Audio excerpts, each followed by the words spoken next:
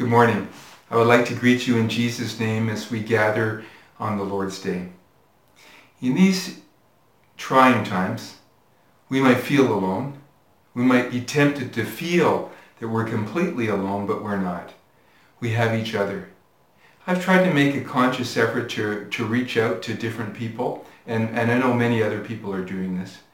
And I would like to encourage each of us to keep this up. Keep out reaching out to each other, encouraging each other, and making sure that no one is completely alone. The Bible tells us in the book of Hebrews that He will never leave us or forsake us. I love that passage from Hebrews 13. In Genesis, we see an example of this. Joseph suffers many setbacks, many real difficulties. And each time, 3 times, in fact, it says, and God was with Joseph. And so I believe God hasn't changed, that He'll be with us in our difficult times, in our trying times, in our good times, and in our times that are not so great. This morning, I'd like to talk to you about a letter Jesus wrote to a specific local church around 90 AD. And I believe it's applicable, and I believe it's encouraging for us even today in 2020. So if you have your Bible, could you open to Revelation chapter 2 and verse 1. To the angel of the church in Ephesus write, these are the words of him who holds the 7 stars in his right hand and walks among the 7 golden lampstands. I know your deeds and your hard work and your perseverance. I know that you cannot tolerate wicked men, that you have tested those who claim to be apostles and are not, and have found them false. But you have persevered and have endured hardship for my name, and have not grown weary. Yet I hold this against you. You have forsaken your first love. Remember the height from which you have fallen. Repent, and do the things you did at first. If you do not repent, I will come to you and remove your lampstand from its place. But you have this in your favor. You hate the practices of the Nicolaitans, which I also hate. He who has an ear, let him hear what the Spirit says to the churches. To him who overcomes, I will give the right to eat from the tree of life, which is in the paradise of God. Let's pray. Lord, could you please help us who are at home and in different places, Lord, to hear your word, to be touched by your word, and may you do a work in our life. We ask you for your help. Amen. When we look at the book of Revelation chapter 2, and specifically we look at the letter to the Ephesian church, I would like to just have a quick overview, first of all, an overview of Ephesus and the passage before we get into the text of the message. Ephesus was an important port city located at the eastern tip of the Mediterranean. In Bible times, this was called the province of Asia. Today, ruins of this ancient city can be found on the western tip of Turkey. Experts believe that Ephesus was a very large city for its time, of 250,000 people in its heyday, and they based that on the size of an amphitheater that was excavated. They excavated this huge amphitheater and found that it could seat 25,000 people. That's quite a bit larger than the Bell Centre in Montreal. And the logic for estimating the population was they believed that these amphitheaters were built to hold about 10% of the population. Thus you get a number of about 250,000 people, they believe, lived in Ephesus in its heyday.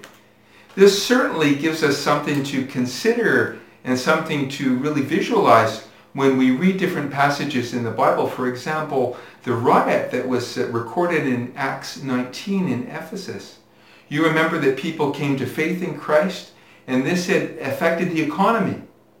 And a man named Demetrius was very unhappy about it because it was going to affect, presumably, some of his profits. And he explained this to the fellow Ephesians who were not believers, and Acts 19 says this. When the Ephesians heard this, they were furious and began shouting, "Great is Artemis of the Ephesians." Soon the whole city was in an uproar, and people seized Paul's traveling companions and rushed as one man into the theater. The Bible says Paul wanted to enter to address the crowd, but the disciples, probably very wisely, convinced him not to. Acts 18 and 19 outlines the beginning of this church and fills in some of the details for us. For example, in Ephesus, it tells us that God revealed himself to Jew and Gentile in rather extraordinary fashion. In Acts chapter 19, verse 11 and 12, it says that there was a witness of miracles. So miracles occurred, and it says that, in fact, even if garments or handkerchiefs were brought from Paul and laid on the sick, people were healed. So there was a witness of miracles. There was also a witness of evil spirits. You remember the man in Acts 19 that was casting out demons, and the demon said to him, Jesus I know, and I know about Paul, but who are you? And the man was beaten. There was a witness of social transformation. If you read Acts chapter 19, 26 and 27, the reason Demetrius was so upset was that many people had turned from worshiping a false god to following Jesus. So that's just a little bit of the overview of the city before we get into the text. And I just want to look at an overview of the passage for a minute, just so we understand the context of it. This passage starts out by saying, to the angel of the church in Ephesus write. And so begins this mysterious and wonderful section of 7 letters to 7 real historical churches that we find in Revelation 2 and 3. And today we will look at the first one, that is the letter to the church at Ephesus. So the Bible says, to the angel of the church in Ephesus write, these are the words of him who holds the 7 stars in his right hand. This glorious being is our Lord Jesus Christ. He is the one holding the stars.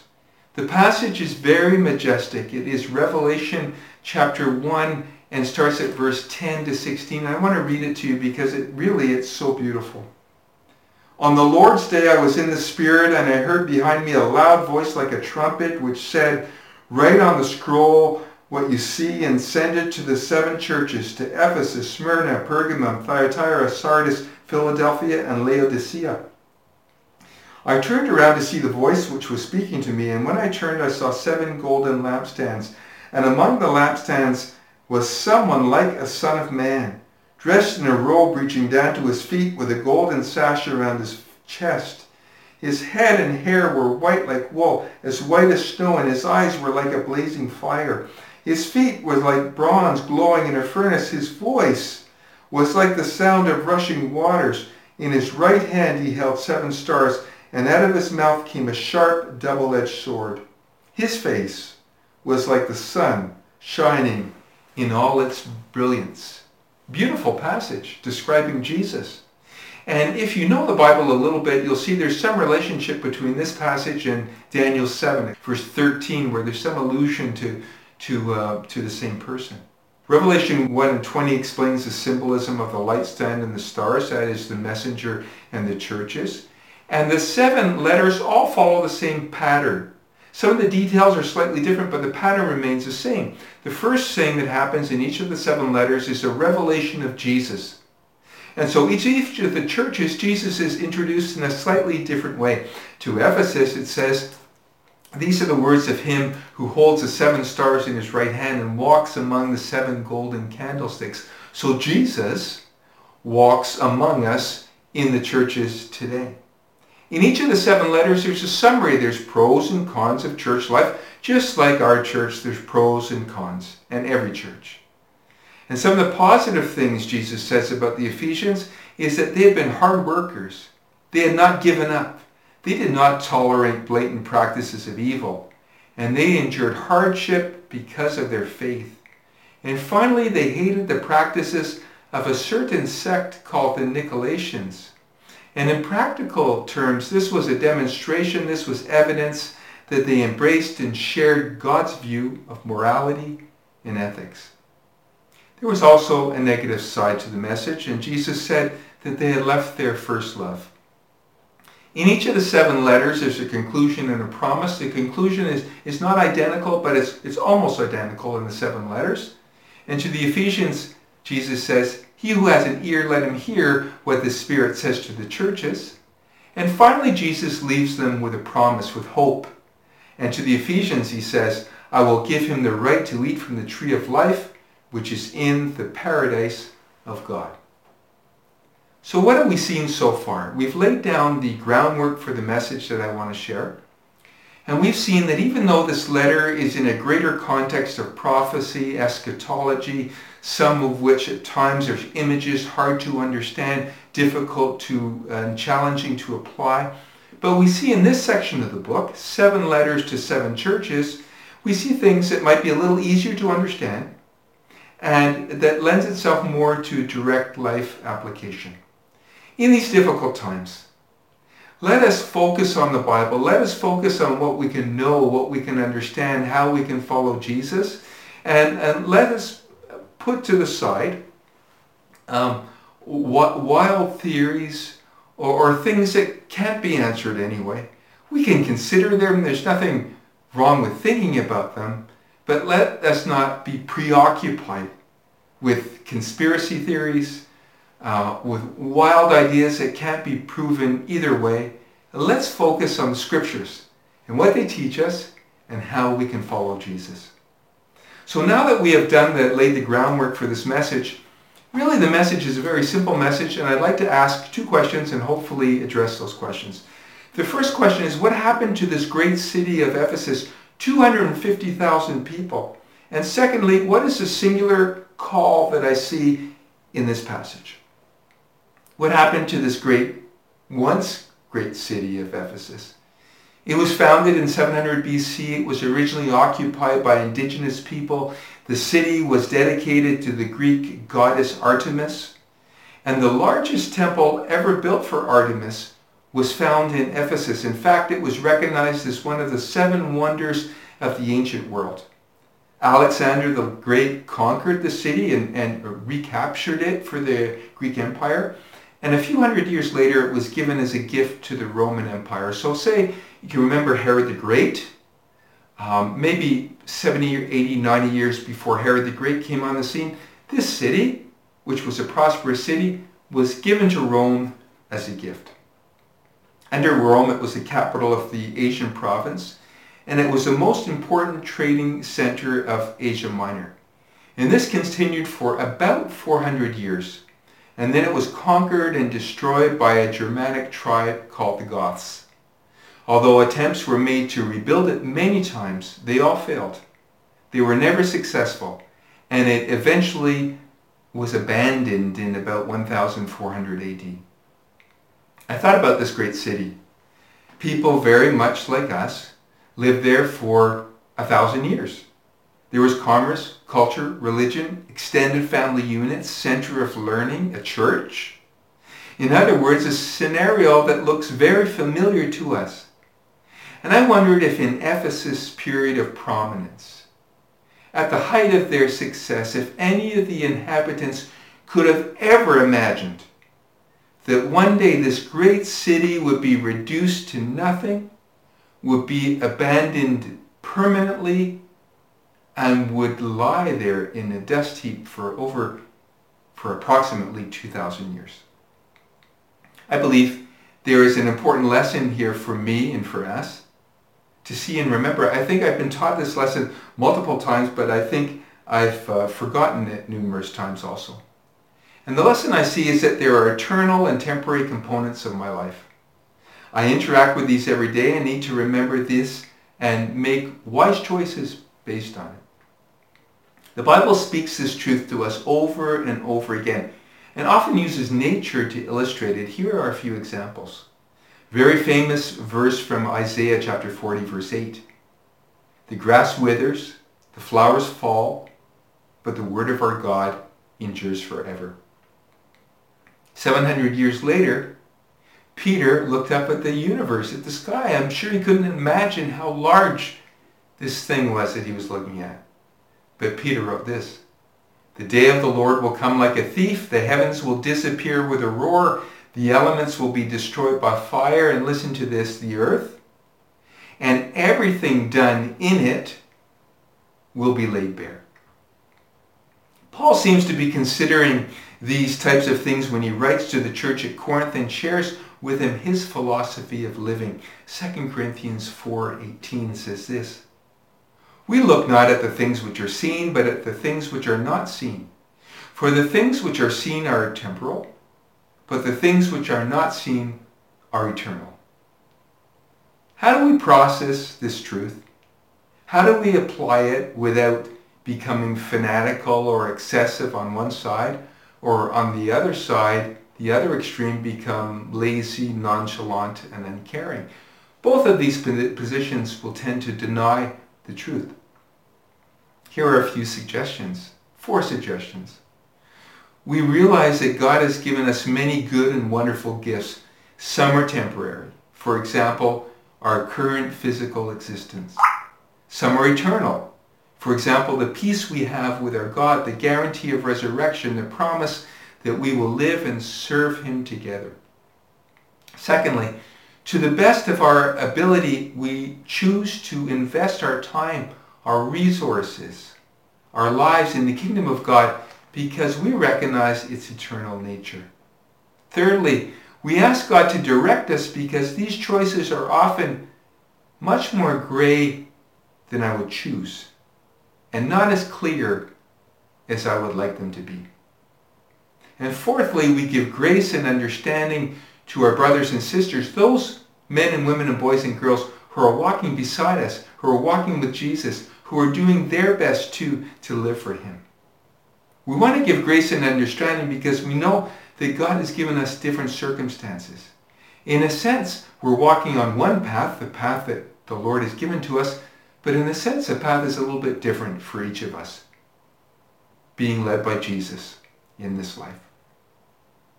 This great city of Ephesus is a reminder to me that everything I choose to do and say is oriented either towards the temporary or the eternal. Maybe some activities are blended together.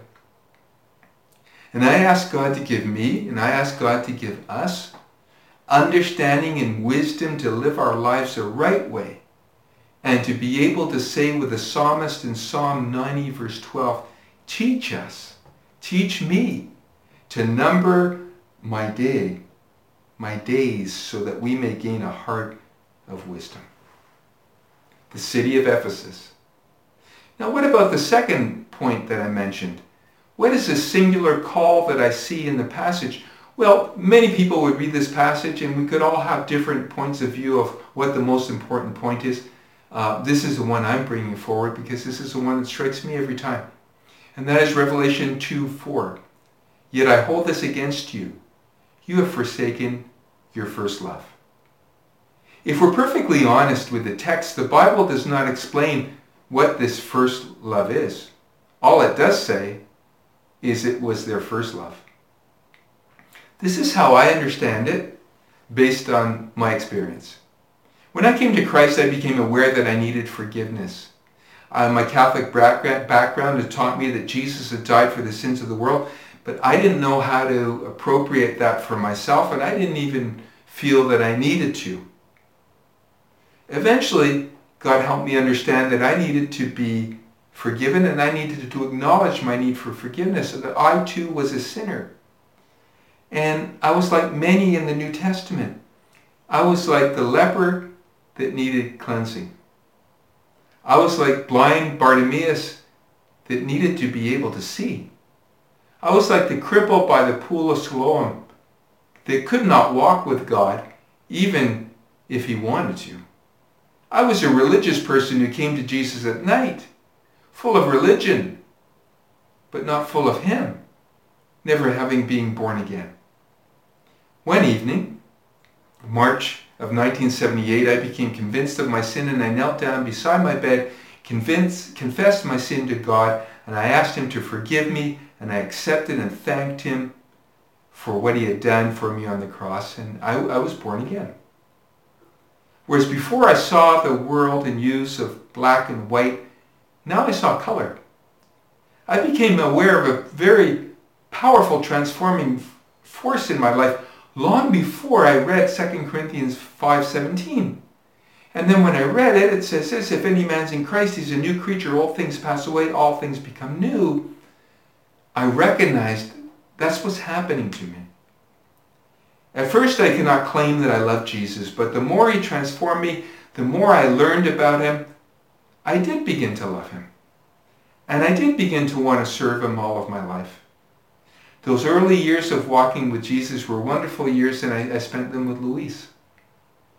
I'm sure some of you remember the same experience or a similar experience. Things I had stolen or cheated somehow to get, I returned. Lifestyles that I had practiced that displeased God, with God's help, grace, and strength, I stopped. I had a new focus, and it was following Jesus. More and more, this was motivated by a love for Jesus and an appreciation of what he had done for me. Because of this experience, this is how I framed this passage, and this is what I believe this first love was. That the Ephesians had met, loved, and appreciated Jesus and wanted to serve him, but somehow they had left that first love. If I'm correct, how might these believers in our text, how might these Ephesians lost their way and lost their love? We don't know. But because I know human nature and you know human nature, and because I know myself, I have a few guesses. Here they are. The comfort and the affluence of Ephesus might have dulled their love for Jesus. The social life of a modern Greek city might have simply distracted them. The absence of difficulty or hardship might have seeded boredom in their spiritual lives. They just became bored with it all. Perhaps they abandoned thankfulness, and that might have encouraged them to forget Jesus and forget even that they needed him. Or perhaps it was their religious duties. Jesus said these people worked very hard, and their service occupied a big place in their lives. Perhaps it occupied too big a place. You know, it can be that we do so much work at church or so much service that becomes a goal. That becomes the end point even without trying. And sooner or later it's not about Jesus. It's about us. It's about what we do.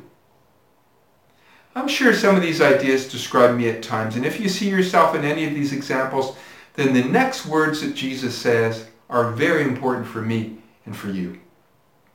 Consider how far you've fallen, repent, and do the things you did at first. Jesus loves us, and I read this passage, I don't hear condemnation, harshness, anger in Jesus' voice. I hear a gentle voice coming to me, not in condemnation, but in hope.